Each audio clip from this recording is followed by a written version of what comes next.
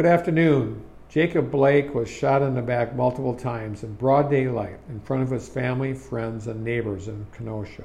We have and will continue to stand with all those who have peacefully demanded justice, equity, and accountability for black lives in our country. Our Wisconsin teams, the Bucks, Brewers, and Packers, have said enough is enough. More than 2 months ago now, Lieutenant Governor Mandela Barnes and I announced a package of legislation to increase accountability and transparency in policing in Wisconsin.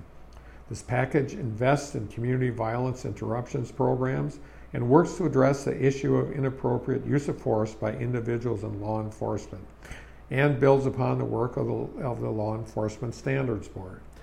These are common sense policies that transcend political debate. In fact, our neighbors in both Iowa and Minnesota have passed similar comprehensive, meaningful reform.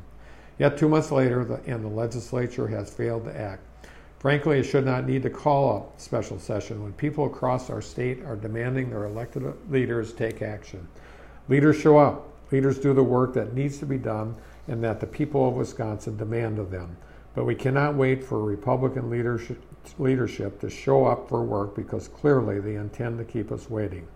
That's not going to cut it. Not for me, not for Lieutenant Governor Barnes, and most importantly, not the people of this state who are leading in this moment. That's why I called for a special session of the legislature to take up this package of legislation we announced earlier this year to convene on Monday, August 31st.